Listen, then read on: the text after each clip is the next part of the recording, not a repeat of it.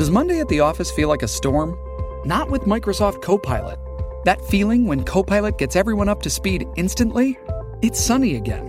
When Copilot simplifies complex data so your teams can act, that sun's shining on a beach. And when Copilot uncovers hidden insights, you're on that beach with your people, and you find buried treasure. That's Microsoft Copilot. Learn more at Microsoft.com/AI for all.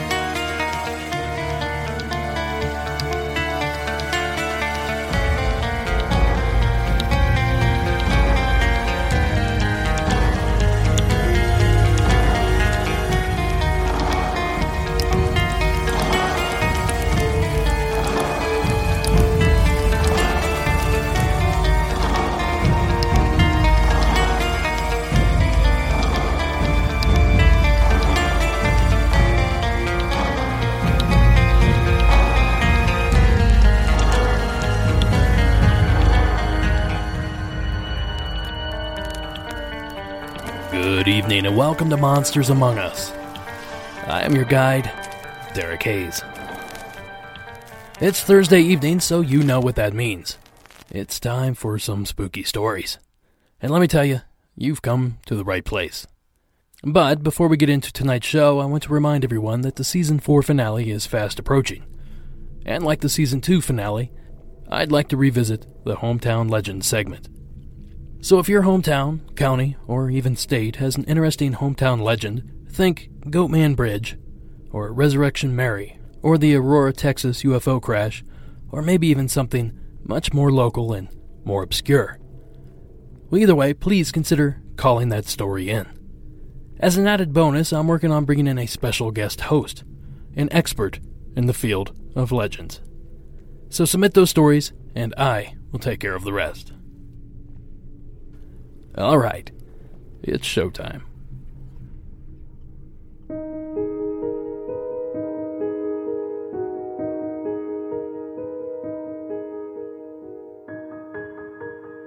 The world is full of monsters. Some are known and documented, while others tend to exist on the fringe, just out of sight, lingering in the cold darkness.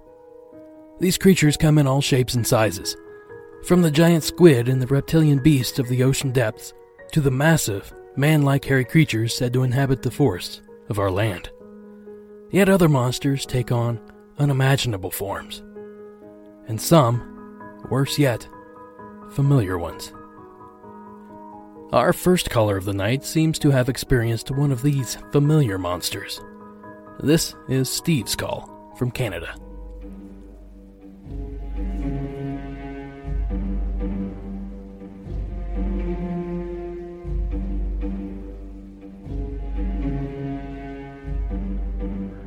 Hey Derek, how you doing? My name is Steve. I'm telling you a story about something that happened to me in a place called Tofino in British Columbia, Canada. This was in 1994, I believe. I was in my early 20s. I was out there. It was an experimental time of my life, I'll tell you that straight up. So things were happening. I don't believe that on this particular day I had been into anything crazy. But so I had been out at a campground about 15 kilometers from town. This is a remote sort of fishing town, so there's not a lot of traffic. I was a young person at that time. I was very transient, and everybody in that town kind of lives a fairly transient lifestyle. I didn't have a car, so my main mode of transport in those days and age in this area was hitchhiking back and forth to town, and so it was common for people to hitchhike even at night in this area.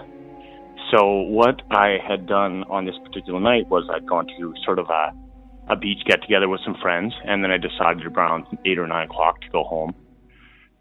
Headed out to the highway. I'm standing out on the highway at 9 o'clock. It's dark. There's not lights on the highway in this area. It's the middle of nowhere. You're 15 kilometers out of town, but it was busy enough that you'd see a car probably every 3 or 4 minutes, maybe 5 minutes. So it was pretty consistent, fairly safe.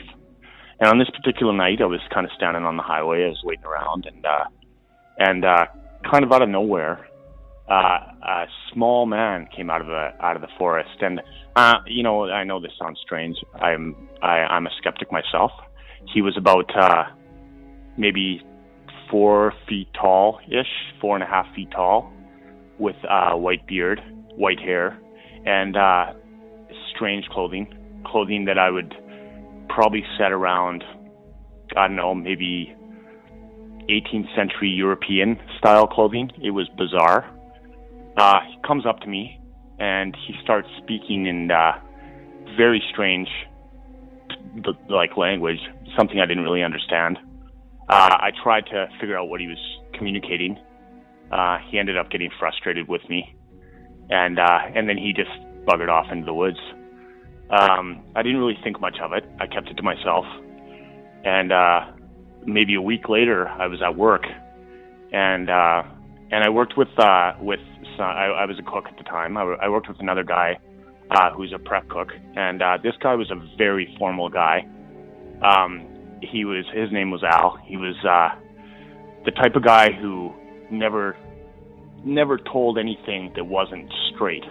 He almost like an army guy in some ways. He was very formal, very straightforward dude.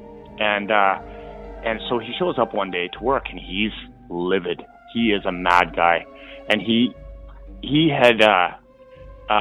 kind of lived in the middle of nowhere. The thing about this location, it's kind of like sort of like Oregon, I guess, in the States. There's a lot of people that kind of live in the forest. There's a lot of hippies and a lot of sort of people that live off the grid out there. And this guy Al, although he was working full time in a restaurant, kind of lived in what you'd refer to as a squatter's cabin. So like a cabin that was kind of left there by U.S. Like draft dodgers back in the 70s or 80s. So there's sort of residual cabins in this neighborhood. So Al shows up at work, and Al's mad, and he starts talking about this situation, and he's like, man, this guy was in my house. I'm like, what do you mean this guy was in your house? And he goes, man, there was a guy that was like about four-ish feet tall, and he was stealing my shit from my house. And I started yelling at him. I'm trying to get him out of there, and he was speaking nonsense. And finally, I chased him out of there, and I don't know what the hell was going on. And I look at Al, and I'm thinking, man, like I said, Al, like he described the guy to me, wearing the same clothes, same thing. And you know, I know it sounds ridiculous, and I don't know how to explain it. And but to me, he fit the description of some type of folklorish character, and it was just one of the most bizarre situations I've ever experienced. But I thought I'd share that with you. And love your show. Thanks a lot. Have a good one.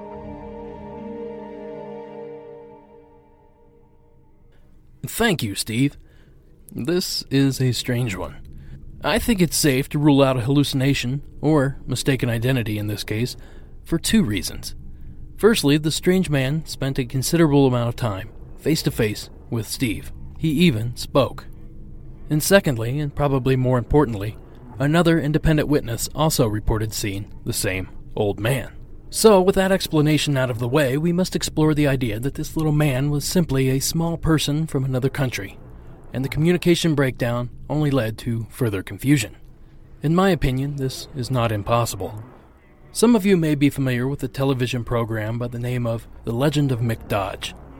The documentary-style show follows a woodsman by the name of, you guessed it, Mick Dodge, through the forest of the Pacific Northwest. Dodge is said to live his life off-grid, in hollowed trees and lean-tos, and apparently receives all he needs from the forest. While I have my doubts regarding the validity of the show's claims, I can't help but see the resemblance between Steve's mystery man and Dodge himself. Now, I'm not proposing that Mick Dodge himself ran into our caller, but perhaps it's simply another strange little man from a far-off land that makes his living in the forest. Stranger things have happened. And that leaves me with my final, albeit weirdest theory. Gnomes. I realize how crazy that thought might be, and I'm not completely convinced of it myself, but there have been several reports over the years of an odd-looking person, typically very short in stature, wearing hand-fashioned clothing in the forests of the West Coast. In fact, the following story comes to mind when listening to Steve's report.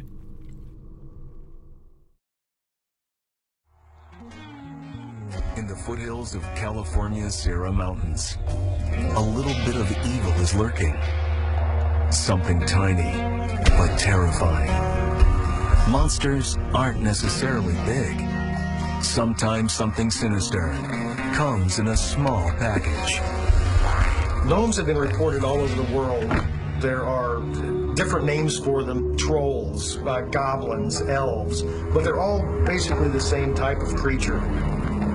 They're small, children-sized creatures, and sometimes they're good and sometimes they're bad. Gnomes, if they're angered, will take it out on people. Anything from something mischievous like tying animals' tails together to as far as eating household pets. The little ones, when they're good, are supposed to be guardians and they bring you good luck, but the bad ones are supposed to be an omen of something very bad.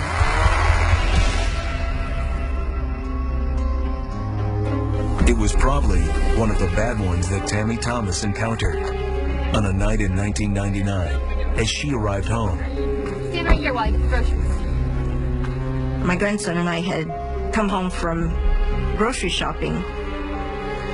After taking her grandson out of the car and unloading the groceries, Gavin? Tammy lost track of the boy. Gavin? Gavin! What are you looking at? When I turned around, there was a creature standing there looking at us. I don't know how to describe it other than it looked like an evil garden gnome. All I see is these big, glowing red eyes. I just froze because I didn't know what was going on. We were probably about 25, 30 feet away. I was scared to death, more scared than I'd ever been. I know it was evil by the way it laughed at us. It cackled. I grabbed my grandson and ran into the house as fast as we could go. That clip, of course, was taken from the television show Monsters and Mysteries in America. A link to that clip can be found in the show notes for this episode. Now, do I think Steve encountered a gnome? No, probably not. But I do think his encounter is rather strange. I will certainly revisit this call later on if any new developments become available. Thanks again, Steve. Our next call comes to us from a new listener in the state of North Carolina. Please welcome Amber to the show. Hey, Derek. My name is Amber, and I live in North Carolina, and I recently stumbled across your podcast, and for the last 2 weeks, I've binge listened to it all day at work, and I'm finally caught up, and I absolutely love it. I love hearing everyone's different stories, so I thought I'd call in and share a couple of mine.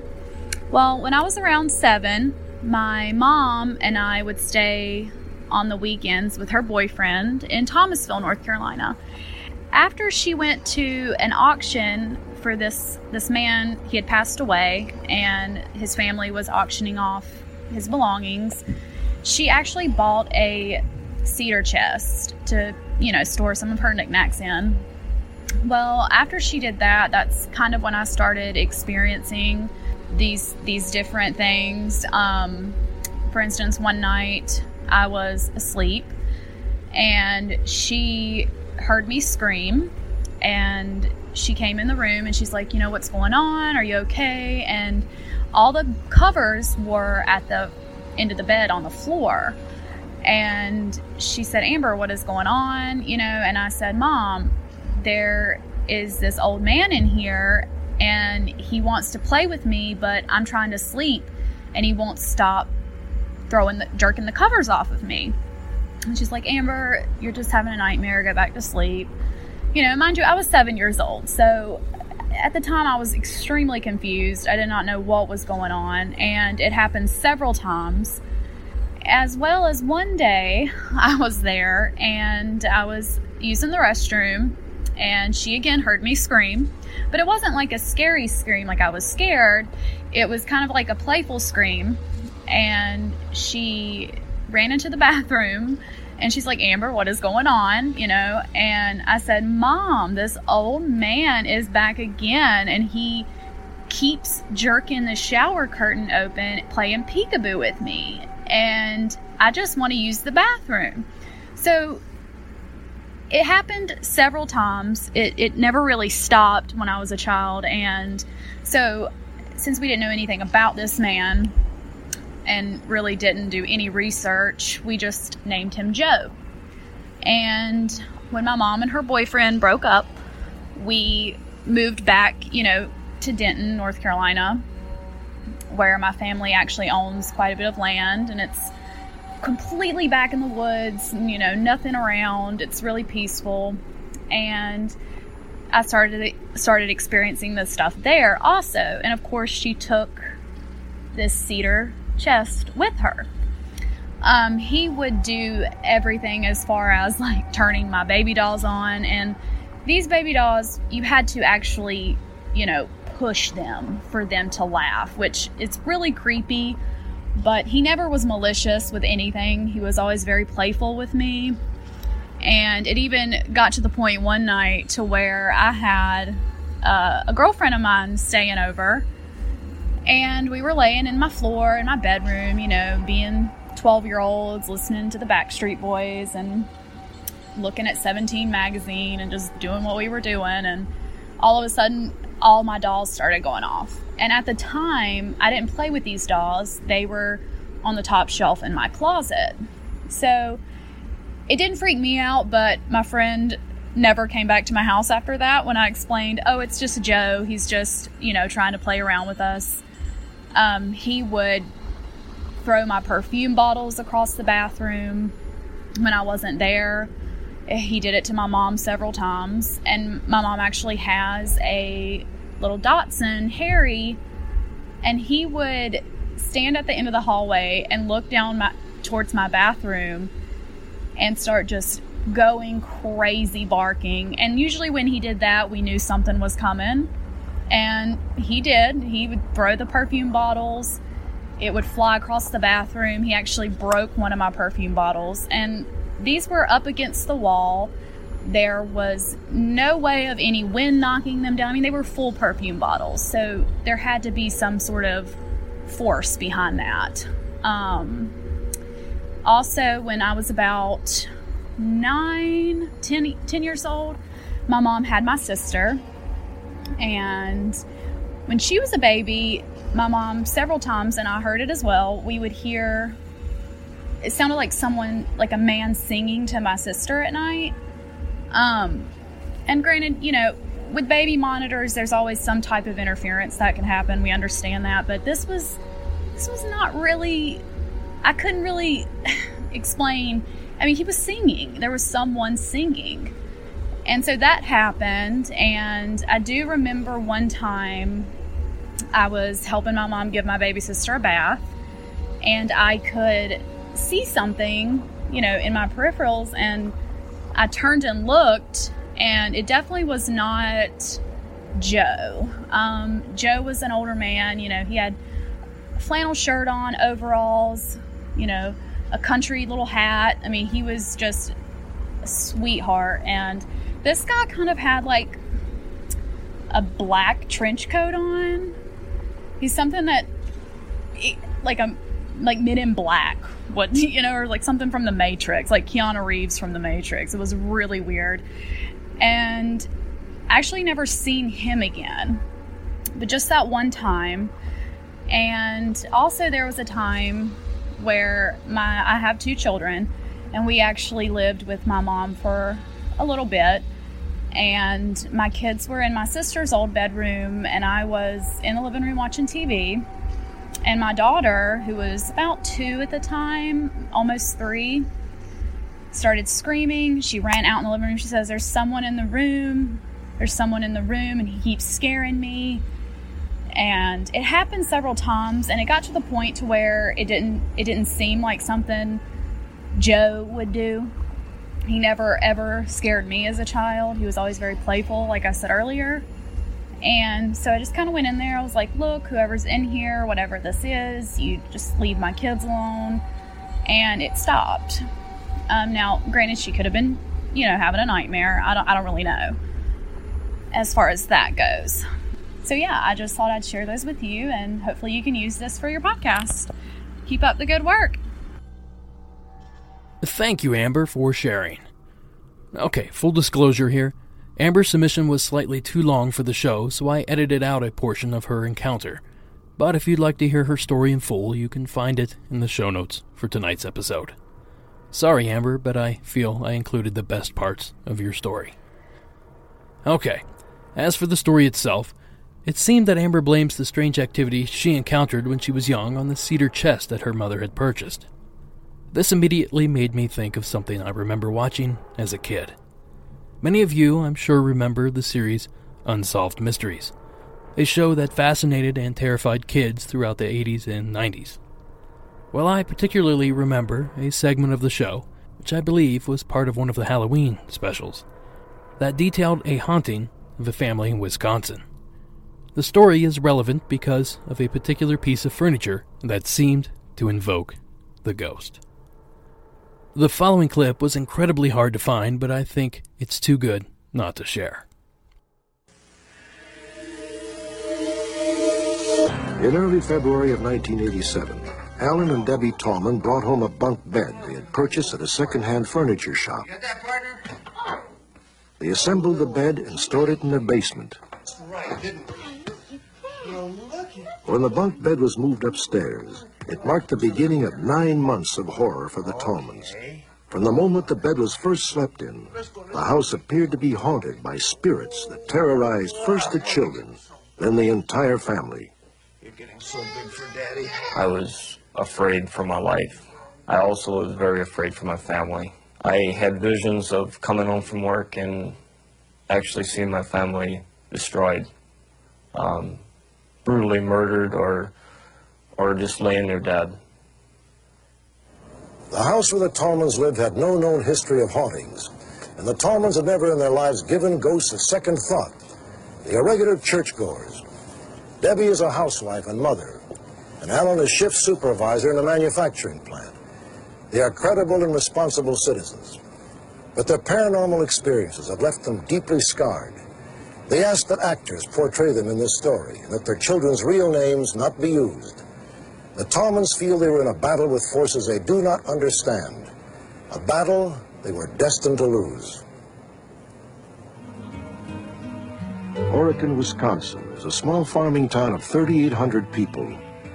It is a safe and prosperous place, hardly the spot one would expect to have a terrifying encounter with the supernatural. All the scenes that we recreated were filmed in this house, the very place where the Tallmans had their uncanny meeting with the world of spirits. The Tallman family moved into the house on April 13th, 1986. Well, yeah, it was our dream house because, it was something that we figured we were going to be there for a long time, and it was a dream house. Are you feeling any better? Within weeks, the Tallman children, who had rarely been sick, began to fall ill. After we moved into the house, it seemed like our children were sick all the time. We had them into the doctor's office. Sometimes I would have all three of them in a week. In late May of 1987, Debbie and Alan moved the bunk bed they had bought upstairs. That night, the Tallman's son Danny was sleeping in the room next door to the bunk bed. Okay? Good. Have a good night. Okay. The bedrooms had been rearranged, and Danny had inherited his parents' old clock radio. On this night, the radio seemed to take on a life of its own.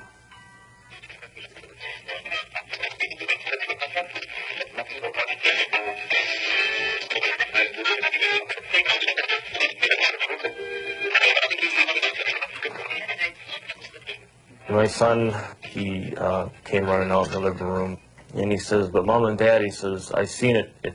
The dial moved. He said the indicator went from one side to the radio to the other. And we kind of looked at each other and says, well, if you're going to have a fit with the radio and cause this kind of ruckus, we'll just take the radio out, you know, because that stuff just does not happen. A few weeks later, Alan Tallman himself had an experience he could not explain. He was busy painting the walls in his basement, but decided to take a break. My wife called me up for dinner, so I just laid the brush, and I was going to return after I ate my lunch.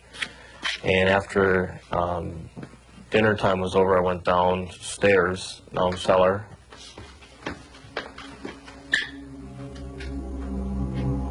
And the brush was in the paint pail with the bristles sticking up right in the paint pail.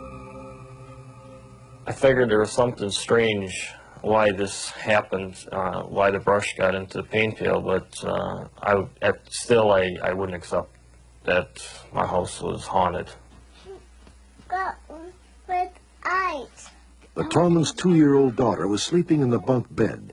She began to see things in her room. At one time, my daughter had talked about a witch behind her door, and the fire. A lot of it was fire, and we had never mentioned it to our son at all.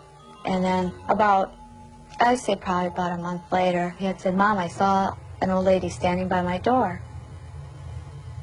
And he said that she glowed like fire. At this point, I began to think that our house was probably haunted. Unfortunately, the clip ends there, but if memory serves correct, the family was forced to flee the home when the spirits somehow made it appear that the house was on fire. But when officials arrived, there were no signs of a blaze. I also found it interesting that the children described the apparition as glowing like fire, which, if you remember, has been claimed on this show more than once over the past few seasons. This segment terrified me as a child and fascinates me now as an adult. I realize it doesn't explain Amber's experience, but I couldn't help but notice the correlation.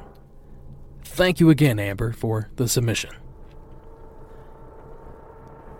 Our next call of the evening is a written submission by listener Tom in Canada. Hello. I live in the southwest section of Toronto, Canada, in a quiet residential neighborhood, and I have to tell you about an experience that I had one Sunday night in mid-May of 2012. It was about 9 p.m. on a Sunday night, and I stepped outside onto the front veranda for a cigarette. It was a clear, moonless night with no precipitation. The streets were well lit. I live in a corner house on a T intersection on a short 2-block-long street. About 20 feet from where I was standing is a sidewalk running north and south. This is when I noticed blue flashes of light coming south. Thinking it was a snow removal vehicle up the street, I looked north. There were no such vehicles. In Canada, all snow removal vehicles have blue warning roof lights. Red are police and fire, and amber are tow trucks. With it being mid-May, and we hadn't had any snowfall in months, I was perplexed.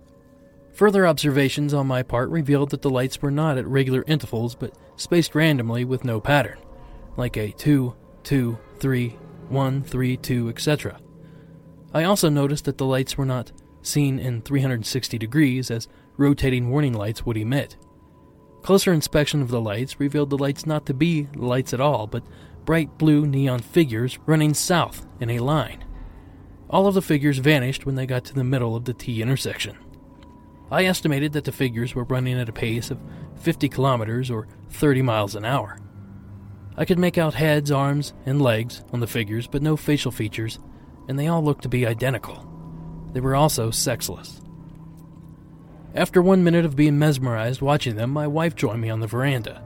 She asked me what I was looking at. I said, the blue men running. My wife said, where? I said, running down the sidewalk. Don't you see them?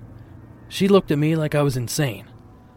I should note that I was 54 years old at the time, and I am an ex-police constable. I am an occasional social drinker, and I never partake in any recreational drugs. I had not been drinking that night, and I always try to look for logical explanations in everything.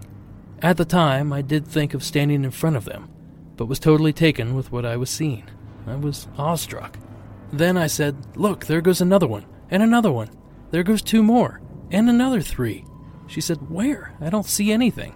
My wife is now looking scared. After watching them for a good 5 to 7 minutes, the blue men stopped and I didn't see them anymore. Not knowing what I saw, I went back into the house, stunned. I did some research on the internet of what I saw but found nothing relatable. I did tell a couple paranormal researcher friends of mine my experience, but they never heard of such a thing before. They hinted that perhaps I had a glimpse of the other side. I have been looking every night since then for the blue figures, but they have not reappeared since. Thank you, Tom, in Toronto, Canada. Thank you, Tom, for sending in that story. I thought Tom's story was relevant because it falls in line somewhat with the Unsolved Mysteries clip we just listened to. The reported glowing of the apparitions witnessed seems odd, to say the least. I wonder if there's a rational and logical explanation to all this. Is it possible that someone simply had a glowing suit on, not too dissimilar to the suits worn in the film Tron? At a distance, they would appear to be more of a blur, and if they had an on-off switch, perhaps simply turning them off would make the person seem to disappear. However, Tom describes the figures running at roughly 30 miles an hour, so that could possibly rule that out. In addition, I was not there with Tom to witness this event, so it's possible that my theory is easily debunked, which leaves us with more questions than answers. Thanks again, Tom, for taking the time to submit. Now, before we get into our next call, I wanted to make a quick little announcement. I just put the finishing touches on an order of Monsters Among Us koozies. So if you're looking for a way to support the show and get a cool little koozie for your beer in the process, please consider picking one up. Simply head over to the website and click on the Shop tab. Okay, back to the show. Our next call takes us to the skies over Michigan.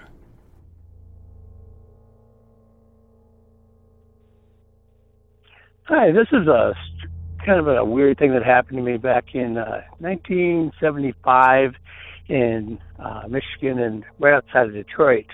And at that time I was about 14, and I'd gone over to a buddy's house to wait for him, and when I got there he wasn't there, probably late afternoon. So I thought, well, I'll hang out, and I wasn't under the influence of anything, and I was just waiting, kind of bored, looking at the sky as twilight came. And as the sun was starting to go down, I saw these little, I thought they were stars because I saw a couple other stars starting to come out. So I was watching them, waiting, kind of bored, thinking, should I leave? And I noticed that one of the stars looked like it was moving to the left. And I'm like, that's strange because the other ones aren't moving. And then there was another one or two that were fainter, but they were moving, like they'd moved to the left, and then they'd move to the right, which I'm like, that's impossible. It must be my eyes. So I kept watching, and they continued to move in strange ways that an aircraft couldn't move. And I thought they were stars anyway, because they were about the brightness of stars.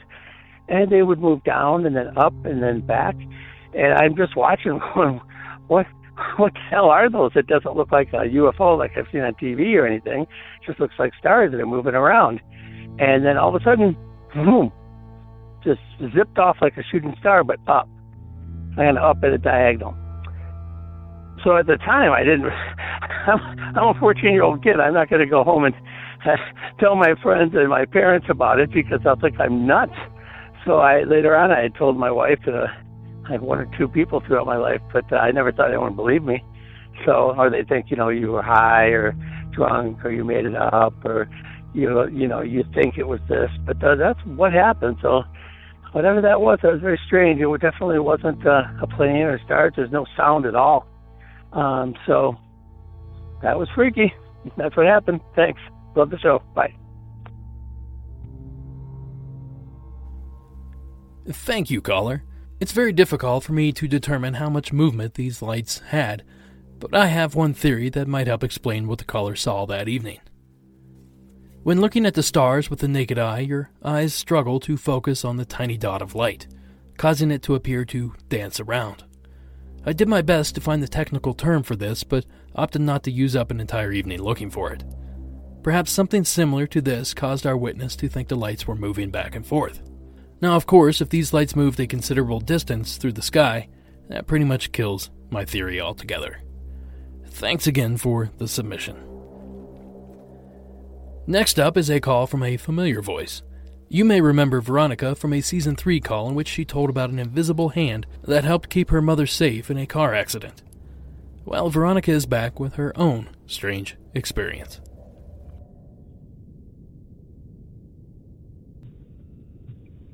Hi, Derek. It's Veronica again. I called previously about my mother who experienced arms around her when she was having a almost car accident. I'm calling today because when I said that my mother has had a very keen sense on a pull towards death, I think that I might have the same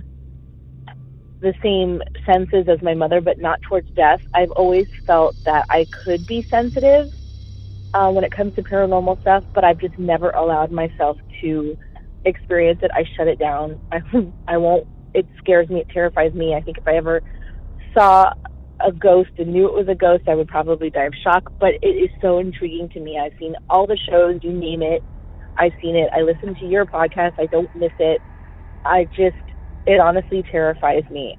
When I watch the shows, I binge watch the shows on TV, I get to a point where I get really paranoid, like I might see something, and I just shut it down. I change the channel. I watch something different. Well, I'm calling because something has been happening to me over the past 2 years, and I've always been afraid to talk about it, being afraid that someone would think I'm crazy, or talking about it might make it happen again.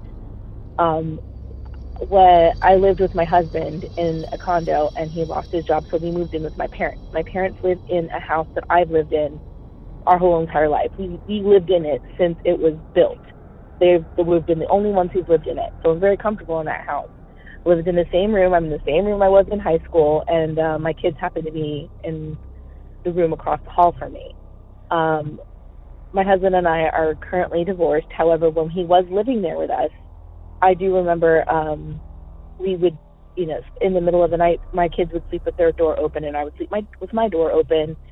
They would, be scared. It's a new environment, although it's grandma and grandpa's. They'd just be scared, so we'd sleep with our doors open. I was sitting up in bed, and all the lights were out, and, my kids have nightmares. Kids do. They'd say, "Mommy," or, I'd go get them, or they'd come in my room, no big deal. Well, in this one instance, I was sitting up in bed, and he was sleeping. My kids were sleeping. I didn't know it at the time, but I hear a very faint whisper, "Mommy." So I get up, and I get up off my bed. I open the door, expecting to see my kids there, and there's nothing there.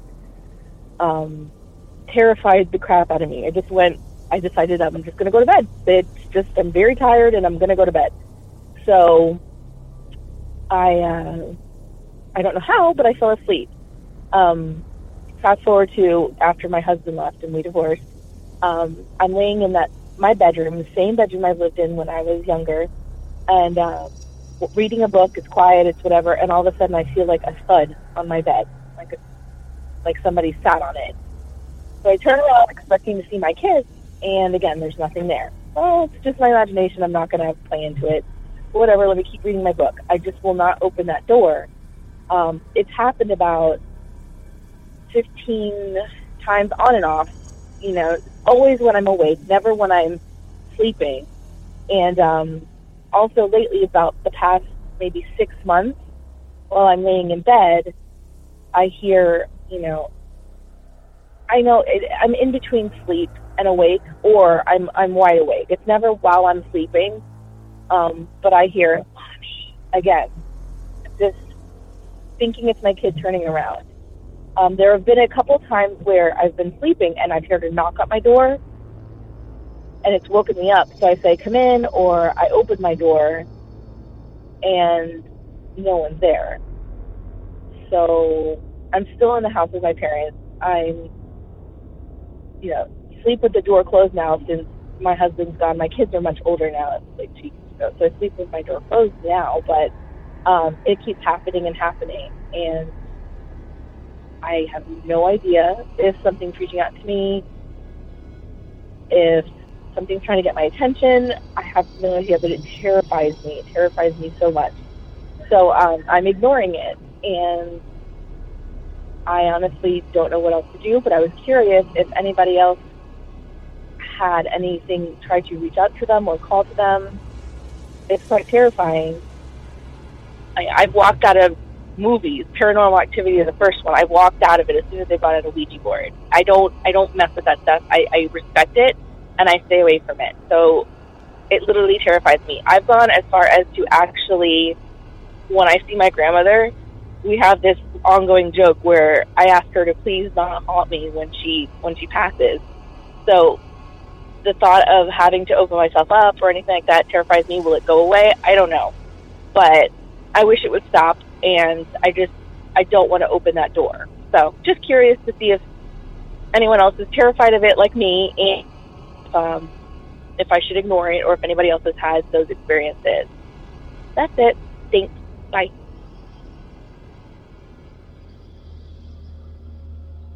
Thank you, Veronica. There are many that claim to have quote-unquote abilities. The ability to talk to the dead, the ability to see into the future, or sometimes the past, and the ability to read minds. Although I'm reluctant to discuss it, I too have had dozens of experiences that I feel would fall under the category of extraordinary. But like any natural ability, I feel that the more you use it, the better the performance. That is, if you believe any of this at all. So in short, you get out of it what you put into it. So in Veronica's case, if she's reluctant to use it out of fear, I can't help but feel that it will simply wither away and no longer be something she has to deal with. But, even as an experiencer, I have my doubts about the existence of these abilities at all. Sometimes a simple coincidence can be a powerful thing. One more observation I'd like to add to Veronica's story is that the voice saying "mommy" as she falls asleep sounds like exploding head syndrome to me. I know I've touched on that sleeping disorder quite often, but for those that missed it, exploding head is a disorder that causes the sufferer to hear loud noises just as they are slipping off to sleep. Sometimes crashes or bangs, and sometimes disembodied voices. So thank you again, Veronica, for sharing your stories. Our next submission was written in by an anonymous listener from the state of California. This story happened about 2 years ago. I have seen strange things in the sky before, but never as closely or as clearly as this, and I have never had the feeling of fear that this one provoked in me. It was early August of 2015. My husband, my brother, and I spontaneously decided to go camping for a night. We were camping in a northern California lake just outside of Redding, California. After a beautiful clear night of stargazing, sitting around a campfire and having a couple of beers, we decided to settle in for the evening. At about 2 a.m., I woke because I had to commune with the trees. After a couple of beers, that sometimes happens. So I left the tent to go about my business. In the meantime, I had woken my husband, who decided that he also had to go outside. I had already been outside for a bit because when I left the tent, something in the sky had caught my eye. Coming just over the top of the mountain was a bright white light, coming very slowly across the sky, headed toward the middle of the lake. I went about my business, and when I was done, my husband came out of the tent to go do his business. I was just staring at this light as it made its way toward the middle of the lake. It was shaped like a teardrop lying on its side, bright white with a bluish edge around it. When it got to the middle of the lake, it just stopped, hanging in the sky. I was going through the list in my head. It's not a drone or helicopter because there was no noise, and it was only about 1/4 of a mile away, and it was dead quiet at 2 a.m. It was not Venus. It was moving, and not an airplane. It was moving too slowly. I was stumped. My husband had finished his business, and I said, "What is that thing in the sky? It's not making any noise." He looked up and said, "It's a star," and crawled back into the tent. Just as he crawled into the tent, and as I was staring at this thing, I had this terrifying thought go through my head. They know I'm looking at them. I don't know where that came from, but I quickly crawled back into the tent and into my sleeping bag, and promptly fell back to sleep. My brother was sleeping outside that night. He also saw it, but only going across the sky over our campsite at some point in the evening. He wasn't sure of it at the time. So I was not the only witness to this bright light in the sky that night. Thank you for that submission. As it is with most UFO reports, it is very difficult for me to determine what was seen based solely on description. What the witness experienced and what I imagine are often two completely different things. Which leads me to the only logical guess I can come up with. I realize the witness ruled out a helicopter, but perhaps what was seen was simply that, a helicopter searchlight. If the chopper was far enough away, no noise would be heard, and having lived in the center of Los Angeles for 10 years, I know how powerful a helicopter searchlight can actually be. But, per usual, I was not there, and I did not see what our witness did, so it's entirely possible that my theory holds no water whatsoever. Either way, thank you, listener, for your submission, and I'm sorry I could not be of more help. Okay, I have one more story to share with you guys, but before we go down that darkened road, I have a few things I need to tell you. Ever since I committed to the hour-long format, I've been burning through submitted stories at an incredible rate. So, to keep the show going, I need fresh calls daily. If you have a story to share, simply call the hotline at 1-888-608-NIGHT. That's 1-888-608-6444. Or you can visit the Report Your Sightings tab on the website. I truly look forward to hearing everyone's encounter stories.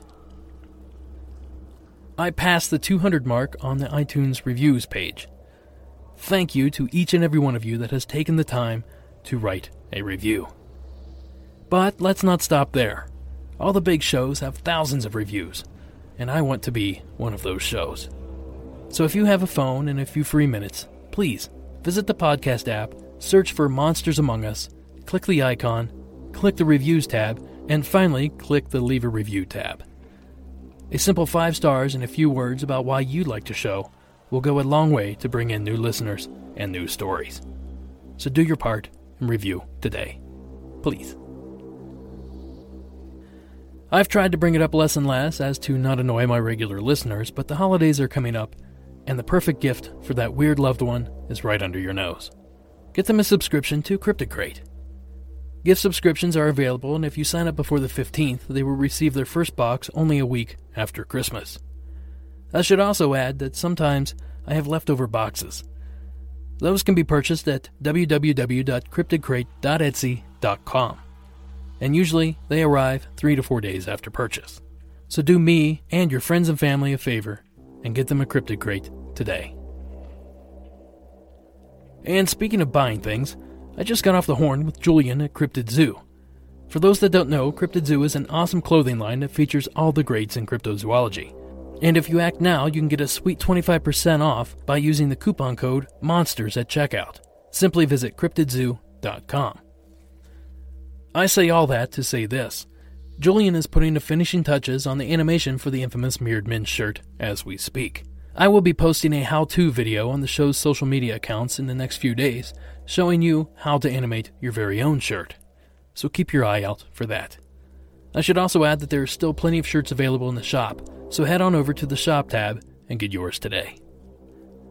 Alright, as promised, one final call. This story comes to us from Alan in Arizona. Let me tell you, this is a strange one. Hi, Derek. This is Alan in Mesa, Arizona. I was recently listening to episode 3 of season 4 and Caitlin's account of the skinwalker. I've had a similar experience living in Arizona all my life.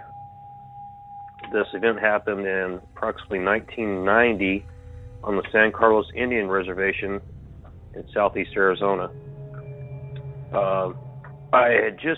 It was late at night. I had been to the car races in Globe and was returning home, driving down US 70 to Safford when it was about 2 o'clock in the morning, and I was fairly tired. I was only 17 years old, and I was driving along and then started to slow down because I was getting sleepy. I just passed through the town of Peridot. I don't know, I had probably slowed down to about 40, 45 miles an hour. As I was driving along, I heard a tapping on the side window of my truck. Not thinking about it, I was concentrating on the road. It tapped again, and then a bang. And I looked over, and there was seemed to be a person running next to me on the road. So it kind of freaked me out. I dropped her down to third gear and took off. Got down the road a few more miles. Kind of woke up by now. And as I went through the small town of Bylis, got past there, started getting sleepy again. So I began slowing down, and again, there was a tapping on my window and then a bang. Looked over, and it was the same figure running next to me. It was a tall, pale man with red stripes painted on his body. He was keeping pace with me, like I said, at about 40, 45 miles an hour. So I, again, switched gears and took off.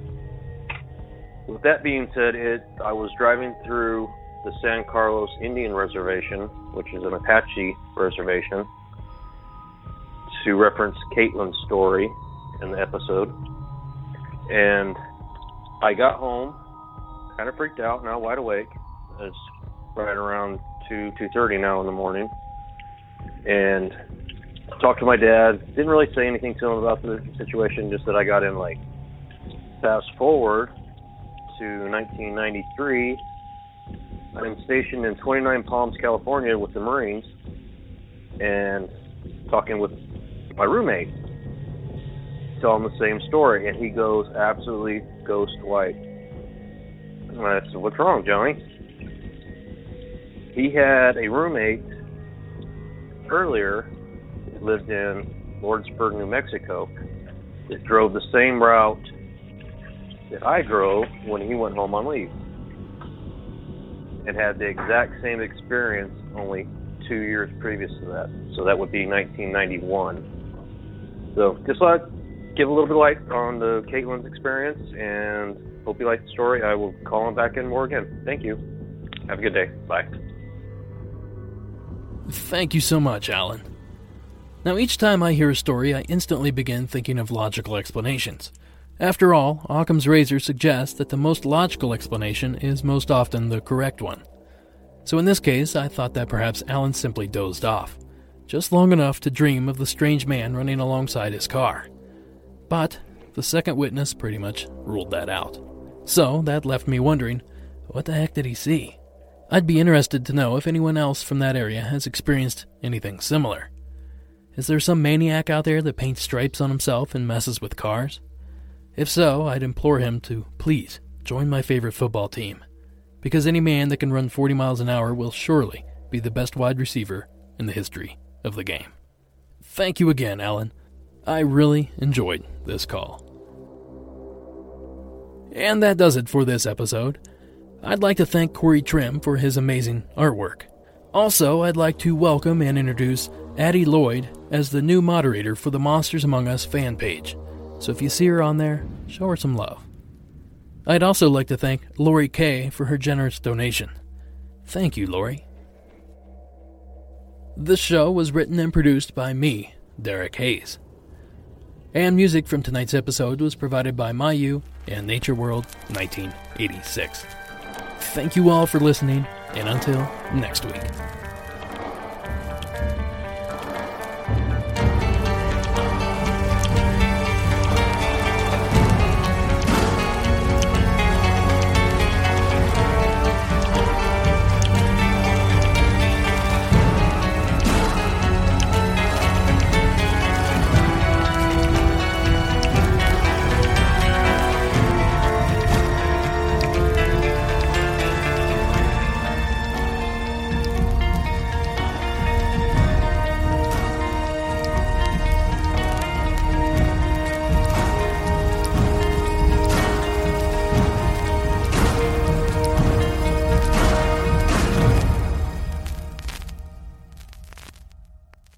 It all starts with an invitation to experience Lexus, to connect with us, to see that no detail is too small, to be our special guest.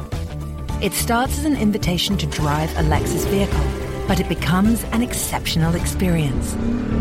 The Invitation to Lexus sales event. Your invitation is always open, but the offers only last through March 31st. Experience amazing at your Lexus dealer.